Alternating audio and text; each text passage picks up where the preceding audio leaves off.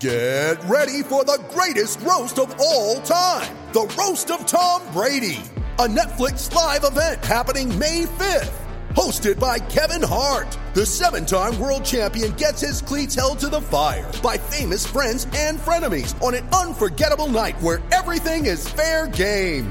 Tune in on May 5th at 5 p.m. Pacific time for the Roast of Tom Brady, live only on Netflix. You ready? Showtime. On May 3rd, summer starts with The Fall Guy. Let's do it later. Let's drink a spicy margarita. Make some bad decisions. Yes! Audiences are falling in love with the most entertaining film of the year. Fall Guy. Fall Guy? Fall Guy. That's what the poster said. See Ryan Gosling and Emily Blunt in the movie critics say exists to make you happy. Trying to make it out? Nope. Because I don't either. It's not what I'm into right now. What are you into? Talking. Yeah. The Fall Guy. Only in theaters May 3rd. Rated PG-13.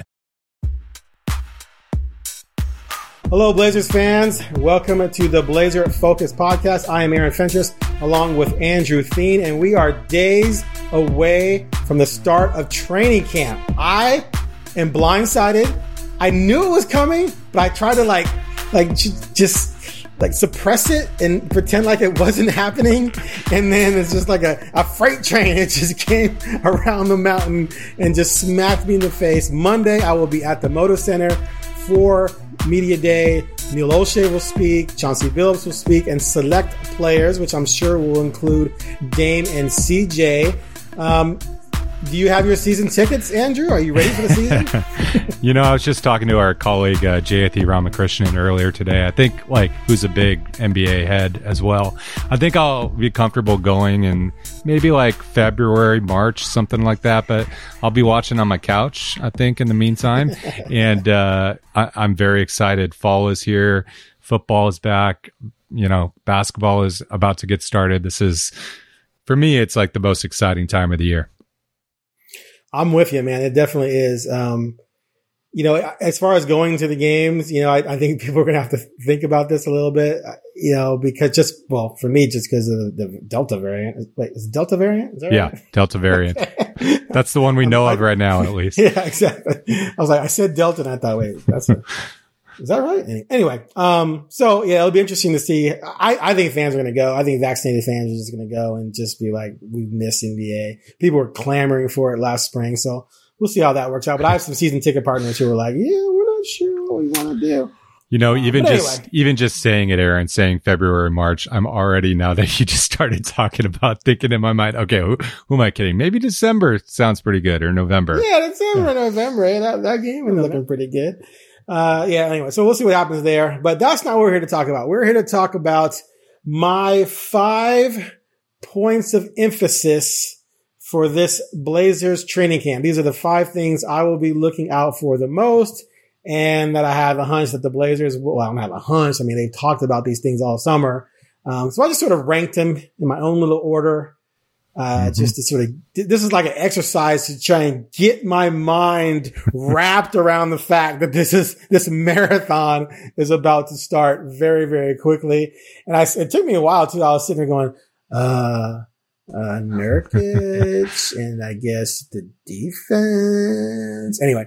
All right. So number 5, sorting out the bench situation with the guards. Now, Anthony Simons, as someone said to me, if Anthony Simons gets beaten out by any of these guys, that's on Simons, right?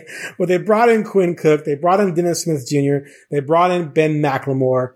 So they brought in some, and all of them can shoot. Cook is a career 40% shooter. Actually, Smith is not much of a shooter. He looked like he was going to be, but he fell off. He's really athletic though. But Cook and McLemore can light it up. And then they brought in, Snell at small forward who can light it up. Simons can light it up. There's so many guys on this team. There's probably 8 guys on this team who have the potential to shoot 40% from 3. So that to me is going to be interesting. My hunch is that, McLemore's going to make it. Right. I think Cook is going to challenge Patterson a forward and Marquise Chris a forward. I kind of think one of the forwards might make the team, but it's going to be interesting just to sort of see how things pan out with the guard position, because your 2 best players, actually 3 or 4 best players are guards, and one, Norman Powell's being made to play small forward. But anyway, what's your take on this crew and then bringing in all these guys who, other than Smith, can shoot lights out?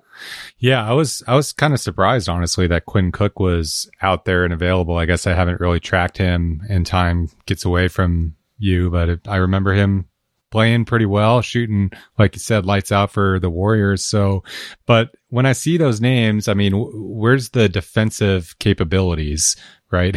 Do any of them play a lick of defense? I'm kind of, I'm a little interested in whether that plays into this at all, because Anthony Simons, I mean, he showed flashes last year for the first time in the most consistent minutes he's gotten of his career, but also just in terms of actually having some moments where you thought, okay, this guy is figuring it out. So I wouldn't put him on the same level as those guys. But I guess, when you think of what it takes to be a really good defender in the league, incredible athletic ability helps. Does Dennis Smith Jr. have something in him that maybe he can bring it on that side of the ball? I don't know. This is kind of a big chance for him to prove that he belongs. So I'd be kind of curious if he plays well in training camp.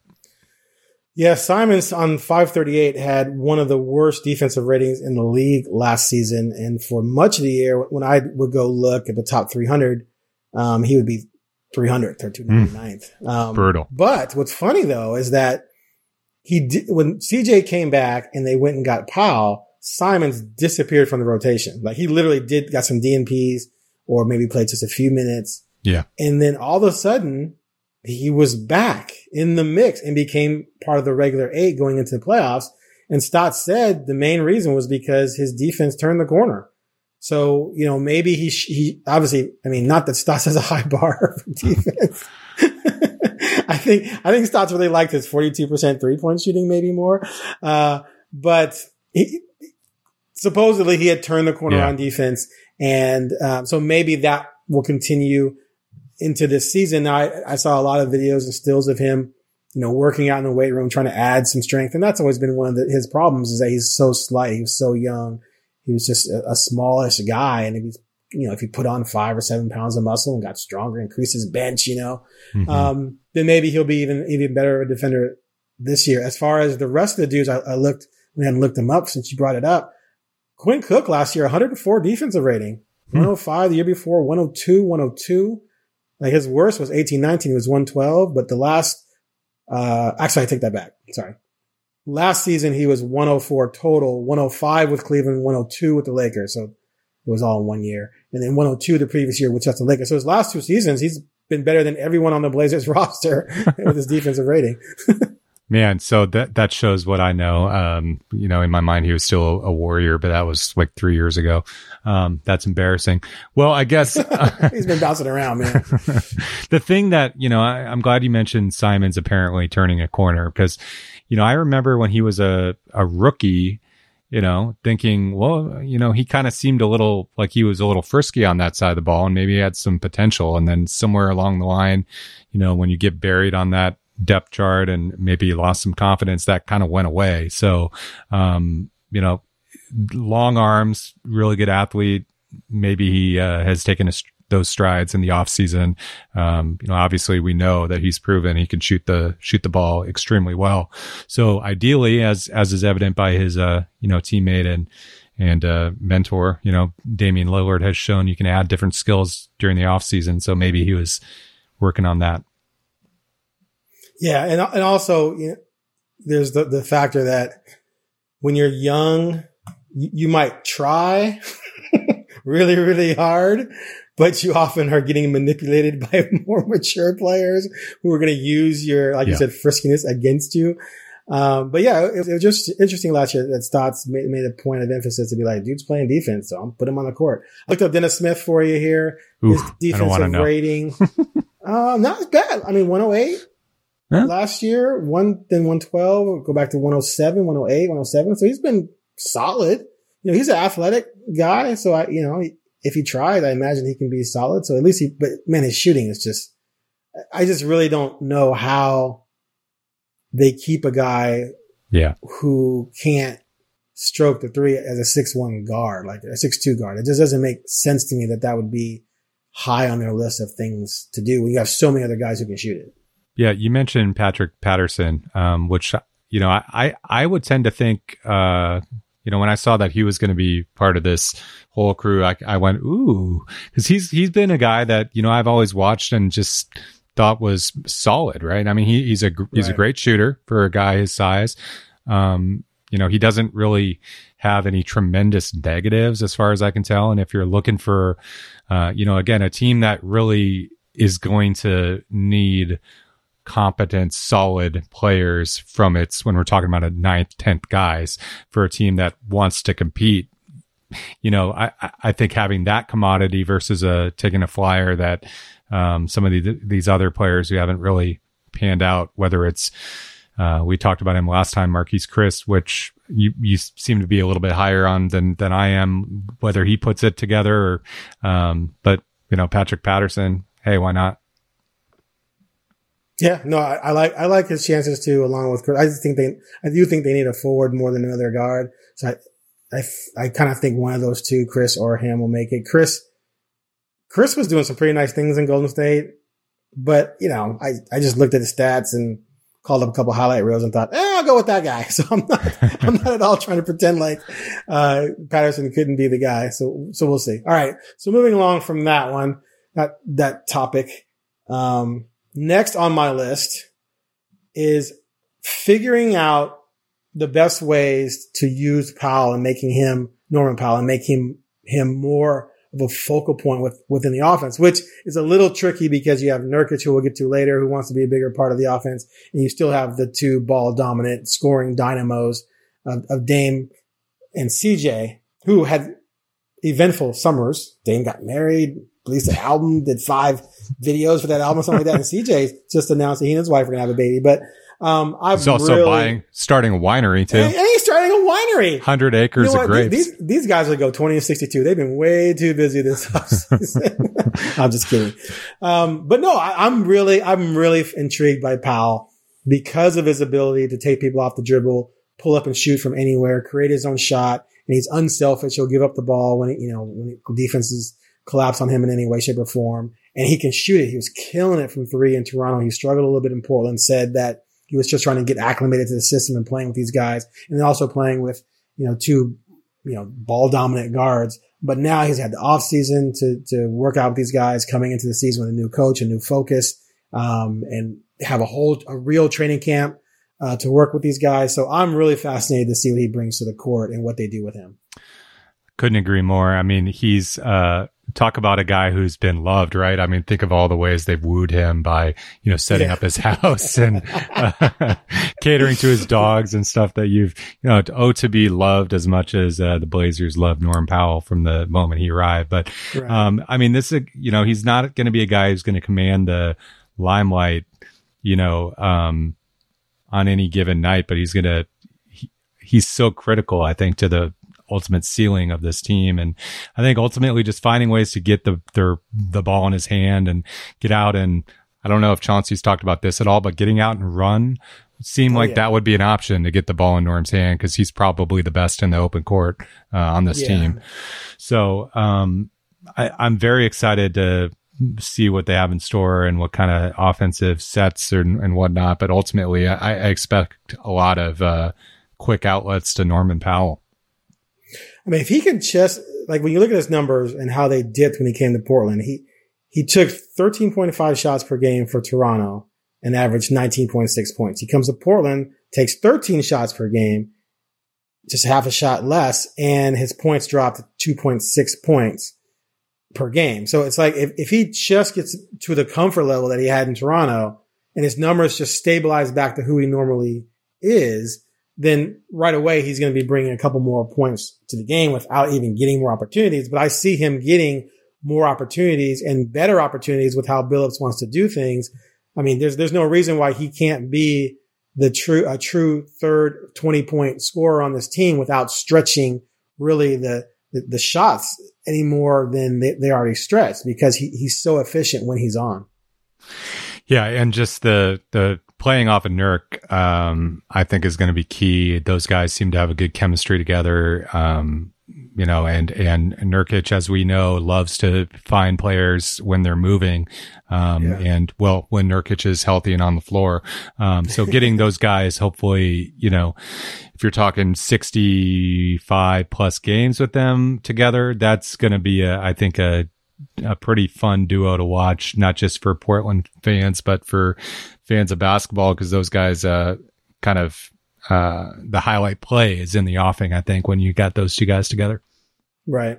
And the other thing about him too is, Damian is not afraid to penetrate and take it to the basket, but he tends to do it more often when there's a clear, obvious lane to make the clear, obvious layup. Like, he's not going in there and trying to dunk on people or make acrobatic plays. And he shouldn't. Like, why take all that contact, right?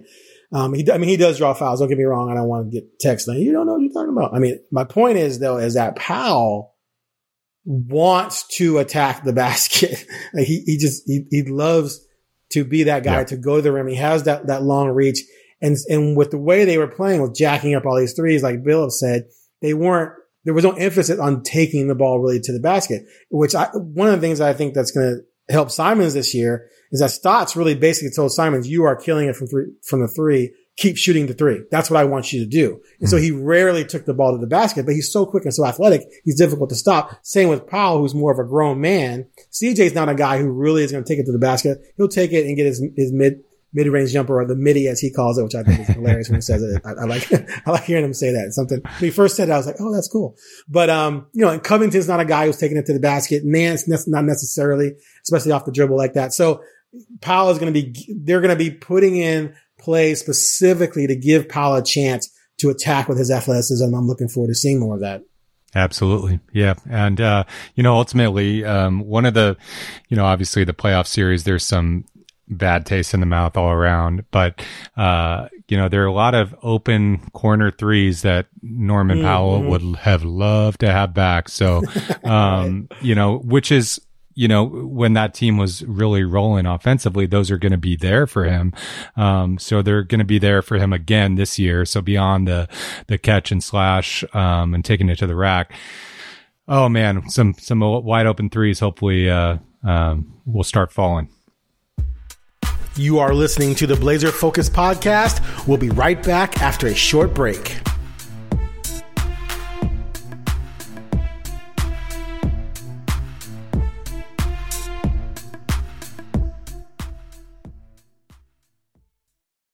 Number 3 on my list here, if I can get it called back up here. Okay. How to better integrate Nurkic within the offense. So at the end of the season, when they lost to Denver, he put on his sad face and talked about, I don't know if I want to be back. I want to be used differently, et cetera, et cetera. That more than anything, like when he was talking that way, I was really thinking, yeah, Stotts is in trouble. There was just a weird vibe after that game that, the way Dame talked as well. But when Nurk was saying that, it just made me feel like, yeah, he's really unhappy and everyone's unhappy. And there was been all this talk anyway, but he had a point. Like, he had a point to a degree. One, you got to stay on the court. Like, you have to be healthy. You got to be in shape. You got to stay on the court. You can't be in foul trouble to expect the offense to be flowing through you more often, as far as I'm concerned.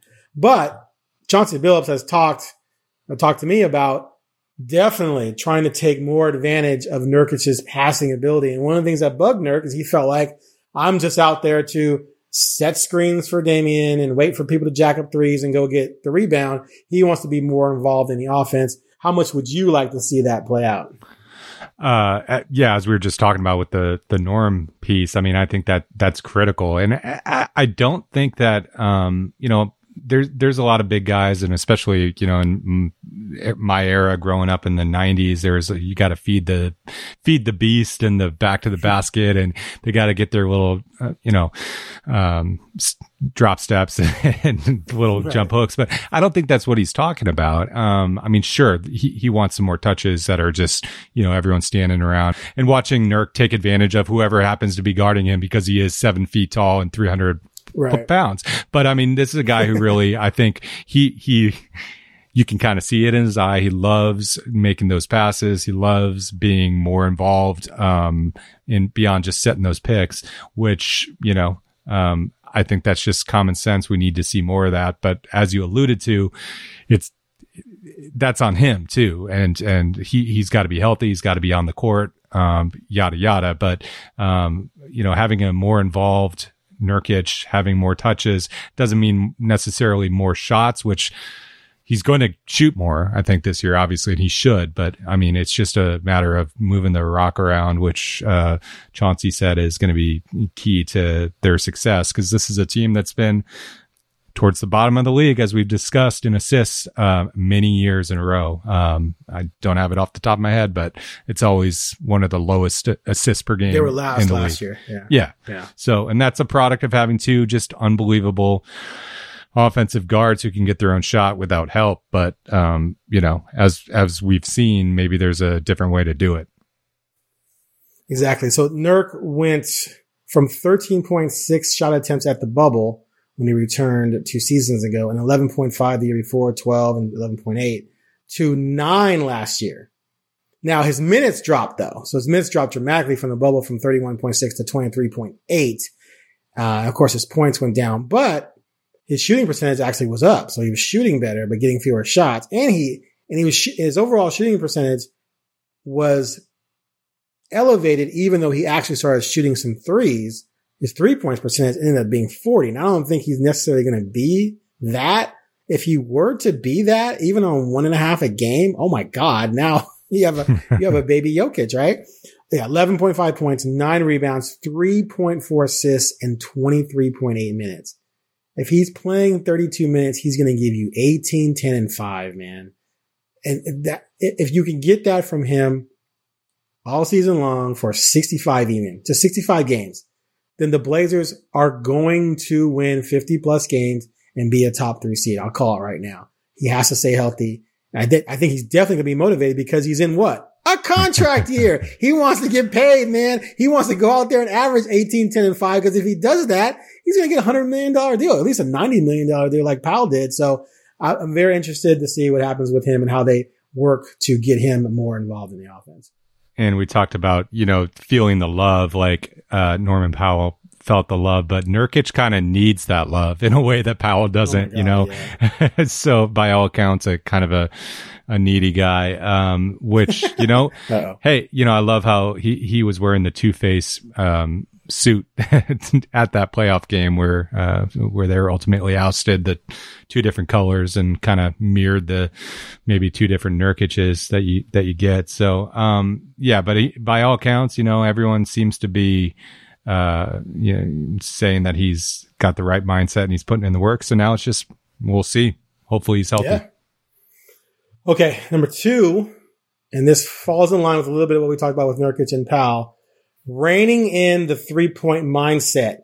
Stop jacking up threes early in the shot clock. Stop shooting step back threes and difficult threes, and move the ball, pass the ball. This is going to be one of Chauncey Billups' biggest points of emphasis. Now, we all know the Blazers are one of the best 3-point shooting teams in the league. They're one of the best offenses in the league, but there were some complaints from some fans and some other people that the overall style of play wouldn't work in the playoffs because teams would just deny the 3 and the Blazers wouldn't be equipped to create other shots and do other things. And this is what Billups talked to me about as well. One, I want to ask you, how did you feel about the 3-point bonanza last season, shooting 40.8 per game? And are you looking forward to tweaking that a bit? Yeah, I mean, I felt it felt at times like too much, to say the least. I mean, there are games where, I can't think of a specific instance, but there are a few games down the stretch run where, if I know it's a make 'em or miss 'em league, but sometimes let's just be honest. When you're missing them is when you're upset. I mean, when they're going down, you're not when they're going in, upset. Who cares, right? Who cares? But no, I mean, I think for all the reasons we already talked about, when you got players like Jusuf Nurkic and Norman Powell who have variety to their game. I mean, CJ, boosted his points per game last year by, shooting more threes, which I think is a good thing. It's going to be a true it's going to be a true test for this first year coach to try to do all of these things and keep all these players happy, because ultimately what's really going to matter is if this is a winning formula. We had to just go back to the playoffs where, Dame had to go God mode and made however many threes against Denver. And they still lost despite, all these shots that he was putting up. If you're, that was because of my number one issue, which we'll get to in a minute. Yeah, exactly. Because we're dancing around kind of the elephant in the room, which was, the elephant's in the corner. Wait, yeah, get to me, man. Yeah, we'll get to it. But I mean, we can talk about this stuff. Like offensively, these guys have proven they can score in basically however they want to. So I think spreading it around, they're all very smart players. I think it'll work, but it's going to come down to this last thing we're going to talk about, I think, to see what really matters. So here's some Blazers numbers real quick. They were 29th in wide open threes, which accounted for just 14.6% of their threes, while shooting 43.2% on Yeah. Anyway, Utah led the NBA with 23.9% of its threes being considered wide open, which is no defender within 6 feet. So when the Blazers shot a three that was wide open, they shot 43.2%. That's good. Off the charts. Their season average was right around 37, 38. So clearly that's a situation where, of course, anyone would want more wide open threes. And one of the reasons Billups believes they can change that number, increase that percentage to be closer to where Utah is, where 24% of their threes were considered wide open, is by moving the ball more, passing it. Don't just take the early three. And someone was talking bad about Anthony Simons the other day, and I got really territorial because that's my dude. I love that guy. He's going to be really, really good when he gets a shot. So I went through his highlight reel, and I was going to pick out all the clips where he took it to the basket or shot a midi or whatever, right? And you had to go through like 6 threes, and then there'd be driving basket, 7 more threes, and then because that's what he was told to do. Right. And it was one of the things Gary Trent used to do too. Those guys, if there was any just glimpse that they could get off the three, it was going up. It didn't care where the guy was guarding him. And Dame's the same way sometimes. And that's what Chauncey Billups wants to change. Now, the Blazers led the NBA in tightly contested 3-point attempts, which is within 2 to 4 feet. 9% of their threes were of that variety, and they made 34.1. So there shows the disparity between contested versus wide open. Now, what's fascinating, though, is that they actually led the NBA in open threes.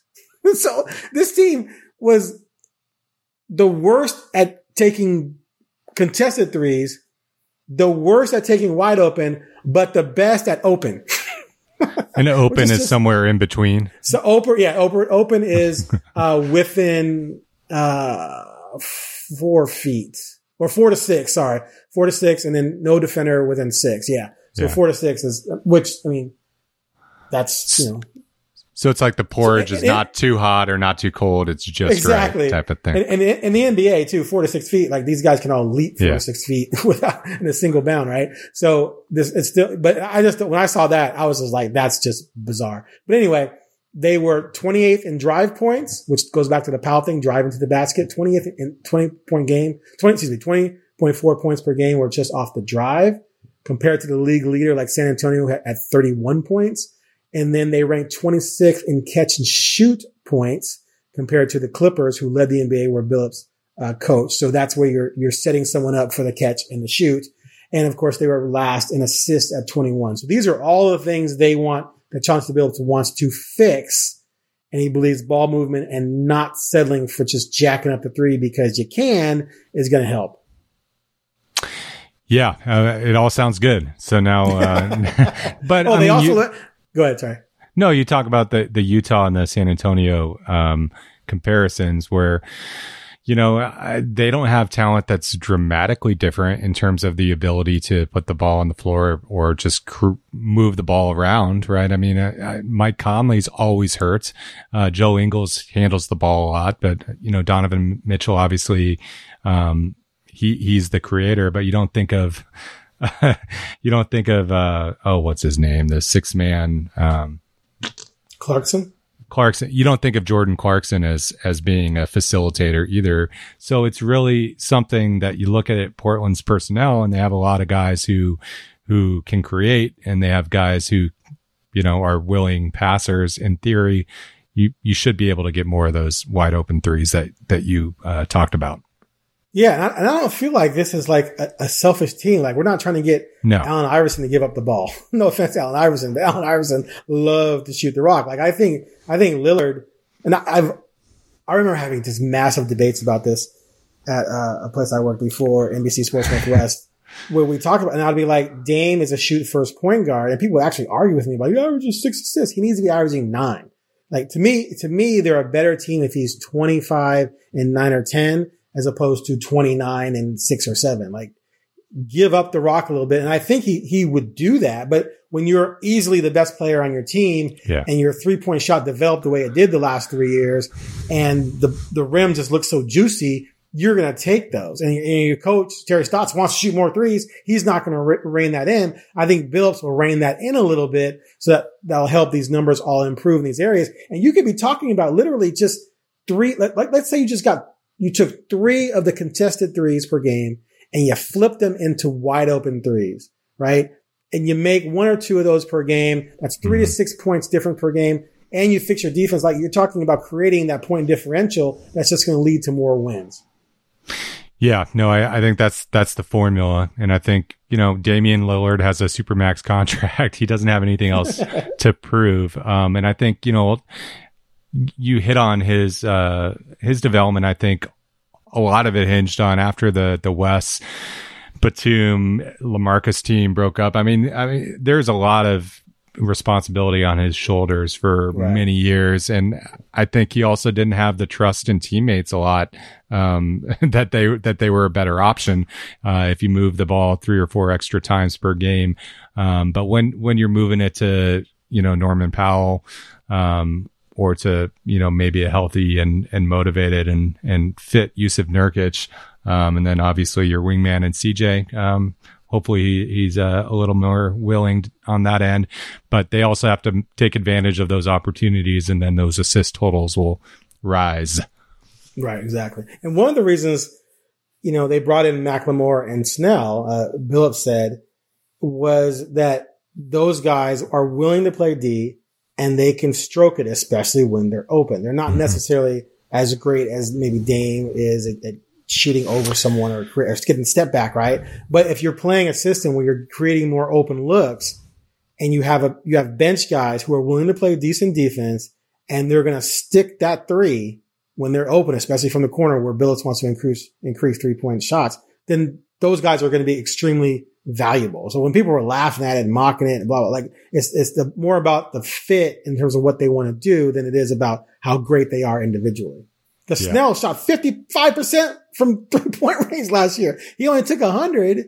But if that's your backup 3 coming off the bench and waiting for the kickback from Lillard or Powell or somewhere, or Nurkic kicking it out to him or whatever, and he's going to shoot 50% or even 45, that's a huge asset, given what you want to do offensively. Yeah, I mean, any Blazer fan, I think, will recall. It surely seems like Tony Snell is one of those guys, like the Bino Udrih school of Blazer killers, where just whenever he played the Blazers, man, even if he wasn't hitting shots, I just felt like he made life impossible. I don't know. He's got deceptively long arms, but there's lots to look forward to. But let's get to your last one. Yes, let's do, because none of this will matter. They still go out there and play garbage defense. So I have the link together. Billups needs to get Dame and CJ completely bought in on defense and change the entire defensive mindset of the team. Stotts basically lost his job, and Neil Olshey put it out there as plainly as I've ever seen a GM put out anything regarding a coach being fired, that the defense wasn't good enough. He went out and got Covington and Derrick Jones Jr. to improve the defense. They were 29th. He didn't care that CJ missed games, and CJ actually had the best defensive rating of all the guards on the team. Actually, he was one of the top 3 on the team, period. And that Nurkic was out. They were ranked down there with teams that were not even really trying to win. Orlando, Cleveland, Minnesota was down there, and it was just unacceptable. And part of it was the mindset of the team. And part of that is on Dame and CJ, which I think they've kind of admitted, and they've said they're going to buy in, and they want Billups to hold them accountable. But that is a number one thing, and it's going to start during training camp. When someone in training camp is missing a rotation and not doing what they're supposed to do, Billups, I believe, is going to come down on them because he wants to change. It's a mindset. It's a culture. You have to change it to where, and Powell talked about this at Toronto, they had a culture of defense. Portland, not so much. So that's going to fall on Billups, and it starts with Dame and CJ. Yeah, he's talked about playing team defense, right? Which makes me think of, AAU basketball. And it's like everyone, make sure you're responding, and you got your arms out, passing lanes. I mean, it seems like elemental stuff, right? But these guys, they have to know what is needed of them. They're very, very smart guys, but at some point it comes down to a capability more than anything else. Cause I don't know schematically, other than having a healthy use of Nurkic back there, what kind of tweaks we're talking about. But maybe it seems like it's effort, and, you don't get to be a 30-year-old, NBA player who's been playing basketball your whole life and not know, how to play defense. It's a hard position, playing guard in the NBA, playing point guard, guarding point guards. Obviously, it's very hard. It's very taxing, especially when you carry a heavy load on the other end. But maybe some of the stuff we just talked about previously, you take some of the load off offensively, and they can crank it up a little bit defensively, because that's what it's going to have to take. These guys are going to have to be there to help out the big fella down low, because if they're not providing any resistance up front, then you're getting into a series of dominoes where it's not going to be good for Nurk or for foul trouble or for anything. Well, based on my conversations with Billups, the part of the plan is they brought in some guards who can shoot. They want to take some pressure off of Lillard. And we're not talking about him going from 28 points a game to 22, but it might fall a little bit, or the scoring totals might not come down, but maybe the shots come down and the minutes just a little bit, but his efficiency goes up because he's not taking as many bad threes, right? He's getting better threes because of the ball movement. But then he can expend more energy on defense. And Billups said, look, those two did so much, Dame and CJ, that they knew if they picked up 2 fouls in the first quarter because they were being aggressive, then now they're going to come out. Well, now he's saying, well, we don't want that to happen. But if that does happen, they believe they have some veteran guards, and then the evolution of Simons to go in there and eat up some minutes and take some pressure off those guys so they can devote more energy to the defensive side. Now, here's what's funny about this whole defensive rating thing that people love to talk about. So the Blazers ranked 29th. Their defensive rating was 116.6 points per 100 possessions. The Suns ranked 10th at 112.1. So you're talking about 4.4 points per 100 possessions. That's literally 2 baskets or a 3 and a free throw. It's not that huge of a leap. But if you just give better overall effort and you contest a little bit more and you're in a guy's face a little bit more and you're more disruptive and you force maybe one more turnover or one more deflected pass, you can easily go from 116 to 112 in 100 possessions easily. It wouldn't be that difficult just on effort alone. So if Chauncey Billups is serious and Dame is serious, and Chauncey said, we're going to find out who really wants to win. And he meant Dame. He meant CJ. Do you guys really want to win, or you just want to win? If you really want to win, you're going to play some damn defense, and we're going to be a better defensive team, not just, when it counts in the last 2 minutes, but the entire game, so that maybe with 4 minutes to go, we're not down 4, we're up 4. And so it's just going to be, I think it's going to be fun to watch to see what happens. Because if they're still sucking on defense, everyone in the media is going to be all over Chauncey, all over Dame. Like, just like, okay, you complain this summer that you want to see the urgency to contend. Well, yeah, you have to display the urgency to play defense. Yeah, no, I think everything you said just is spot on. And you know, Dame has shown flashes of being, especially in the post. He's not a horrific defender, but I mean, that's not a situation that comes his way. He a lot. can dig up 1-on-1 when he wants to on guys his size. He's athletic enough and he's smart enough. He's strong. But it's the totality of the entire, you know, game and possessions. How many times is he just not getting over to somebody and let them shoot the three and they drain it? You know, that's the problem. Yeah, and that's something that Blazer fans are all too accustomed to in the past few years. But I mean, yeah, we're gonna next week at Media Day, you're gonna hear a lot of you know, company lines, right? I mean, it's kind of the put your best foot forward in terms of message, and I'm sure that's going to be top of mind, obviously from Billups, but also from Dame and CJ in terms of the defensive effort. And I think it's going to happen. Like when you bring in a guy like Billups who's going to command respect, given that he's a player who won a point guard and play defense. Won a championship, and play defense. I think it's going to happen. I think the mindset will change. Anyway, that's my list of 5. But before we jet, let's get to today's hot button issue. Ben Simmons, according to Stephen A. Smith, there's a report out that Ben Simmons has told the Sixers that he's not reporting to training camp. No way, no how. Trade him or else he's prepared to sit the season and give up $33 million. Someone asked me, would I do that? I'm like, no, I'm showing up to training camp. I'm just going to have a lot of nagging injuries. It's going to be a toe one day, then a calf, then an ankle, then a shoulder, then my shin bone, and then whatever's connected to the shin bone. Like, cause I'm getting my $33 million. I'm sorry. I'm not lighting $33 million on fire. I can sit in the cold tub and get my $33 million.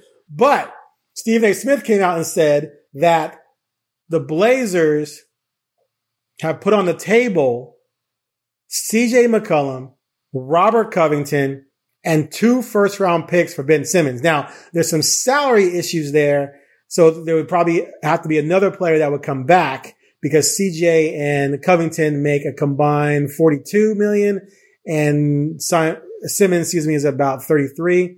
I'm not sure if their trade exception could be thrown in there or whatever, but anyway, that's all nuts and bolts for them to figure out later. The principal players are CJ Covington picks for Ben Simmons.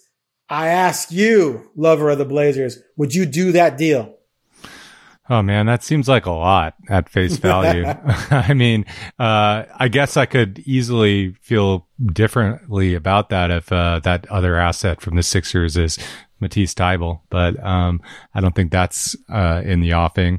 But that's interesting. I can't help but think that the Sixers camp must have put that out because what incentive would the Blazers have to put that on the table when you've got a situation in Philly where they don't have a lot of leverage right now.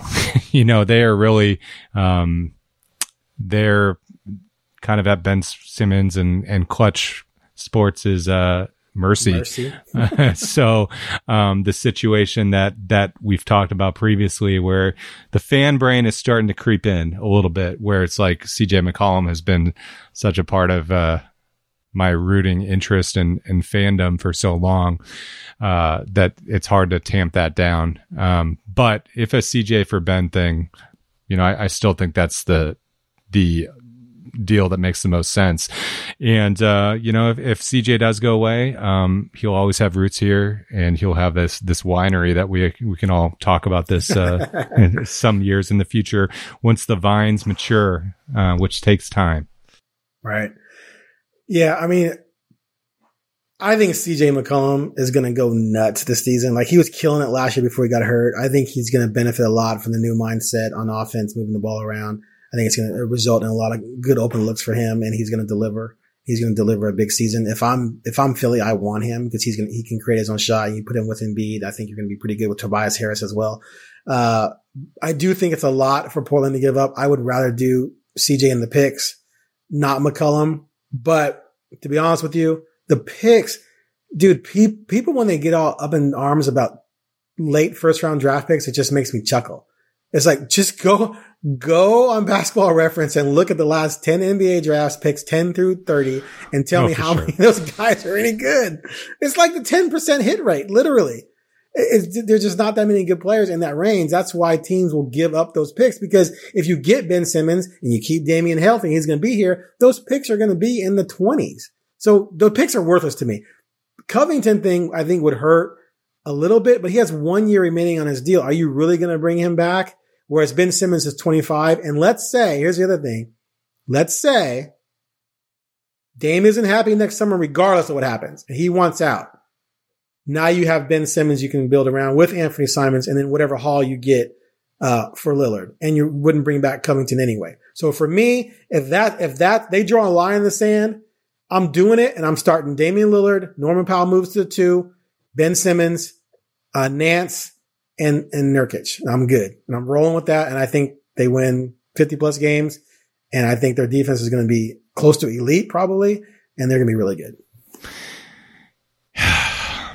Yeah, we'll see. I mean, I guess, maybe take solace in the fact that Nasir Little isn't part of that. Maybe, I don't know, for contract reasons, probably more than anything else. But, yeah, it's hard when you're talking about a top 10 scorer in your franchise history, and another. You're too emotional. You're too emotional. I know. Man. Well, here's the thing. Here's the thing, man. I mean, is Ben Simmons gonna bring it? I hope so.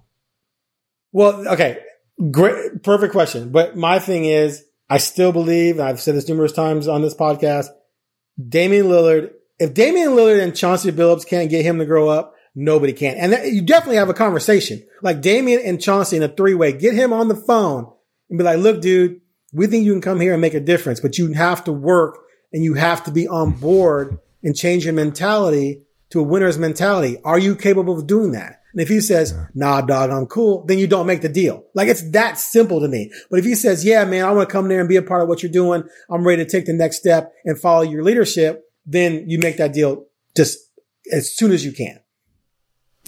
Yeah, no, I think that's the rub. And those are conversations that if they're happening, we're not going to be able to dial into the Zoom machine and watch them happen, unfortunately.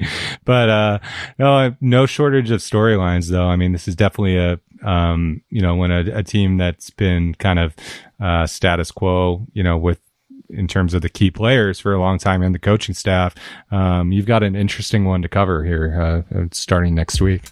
Oh yeah, it will definitely not be boring. All right, I think we've exhausted everything. You got anything else?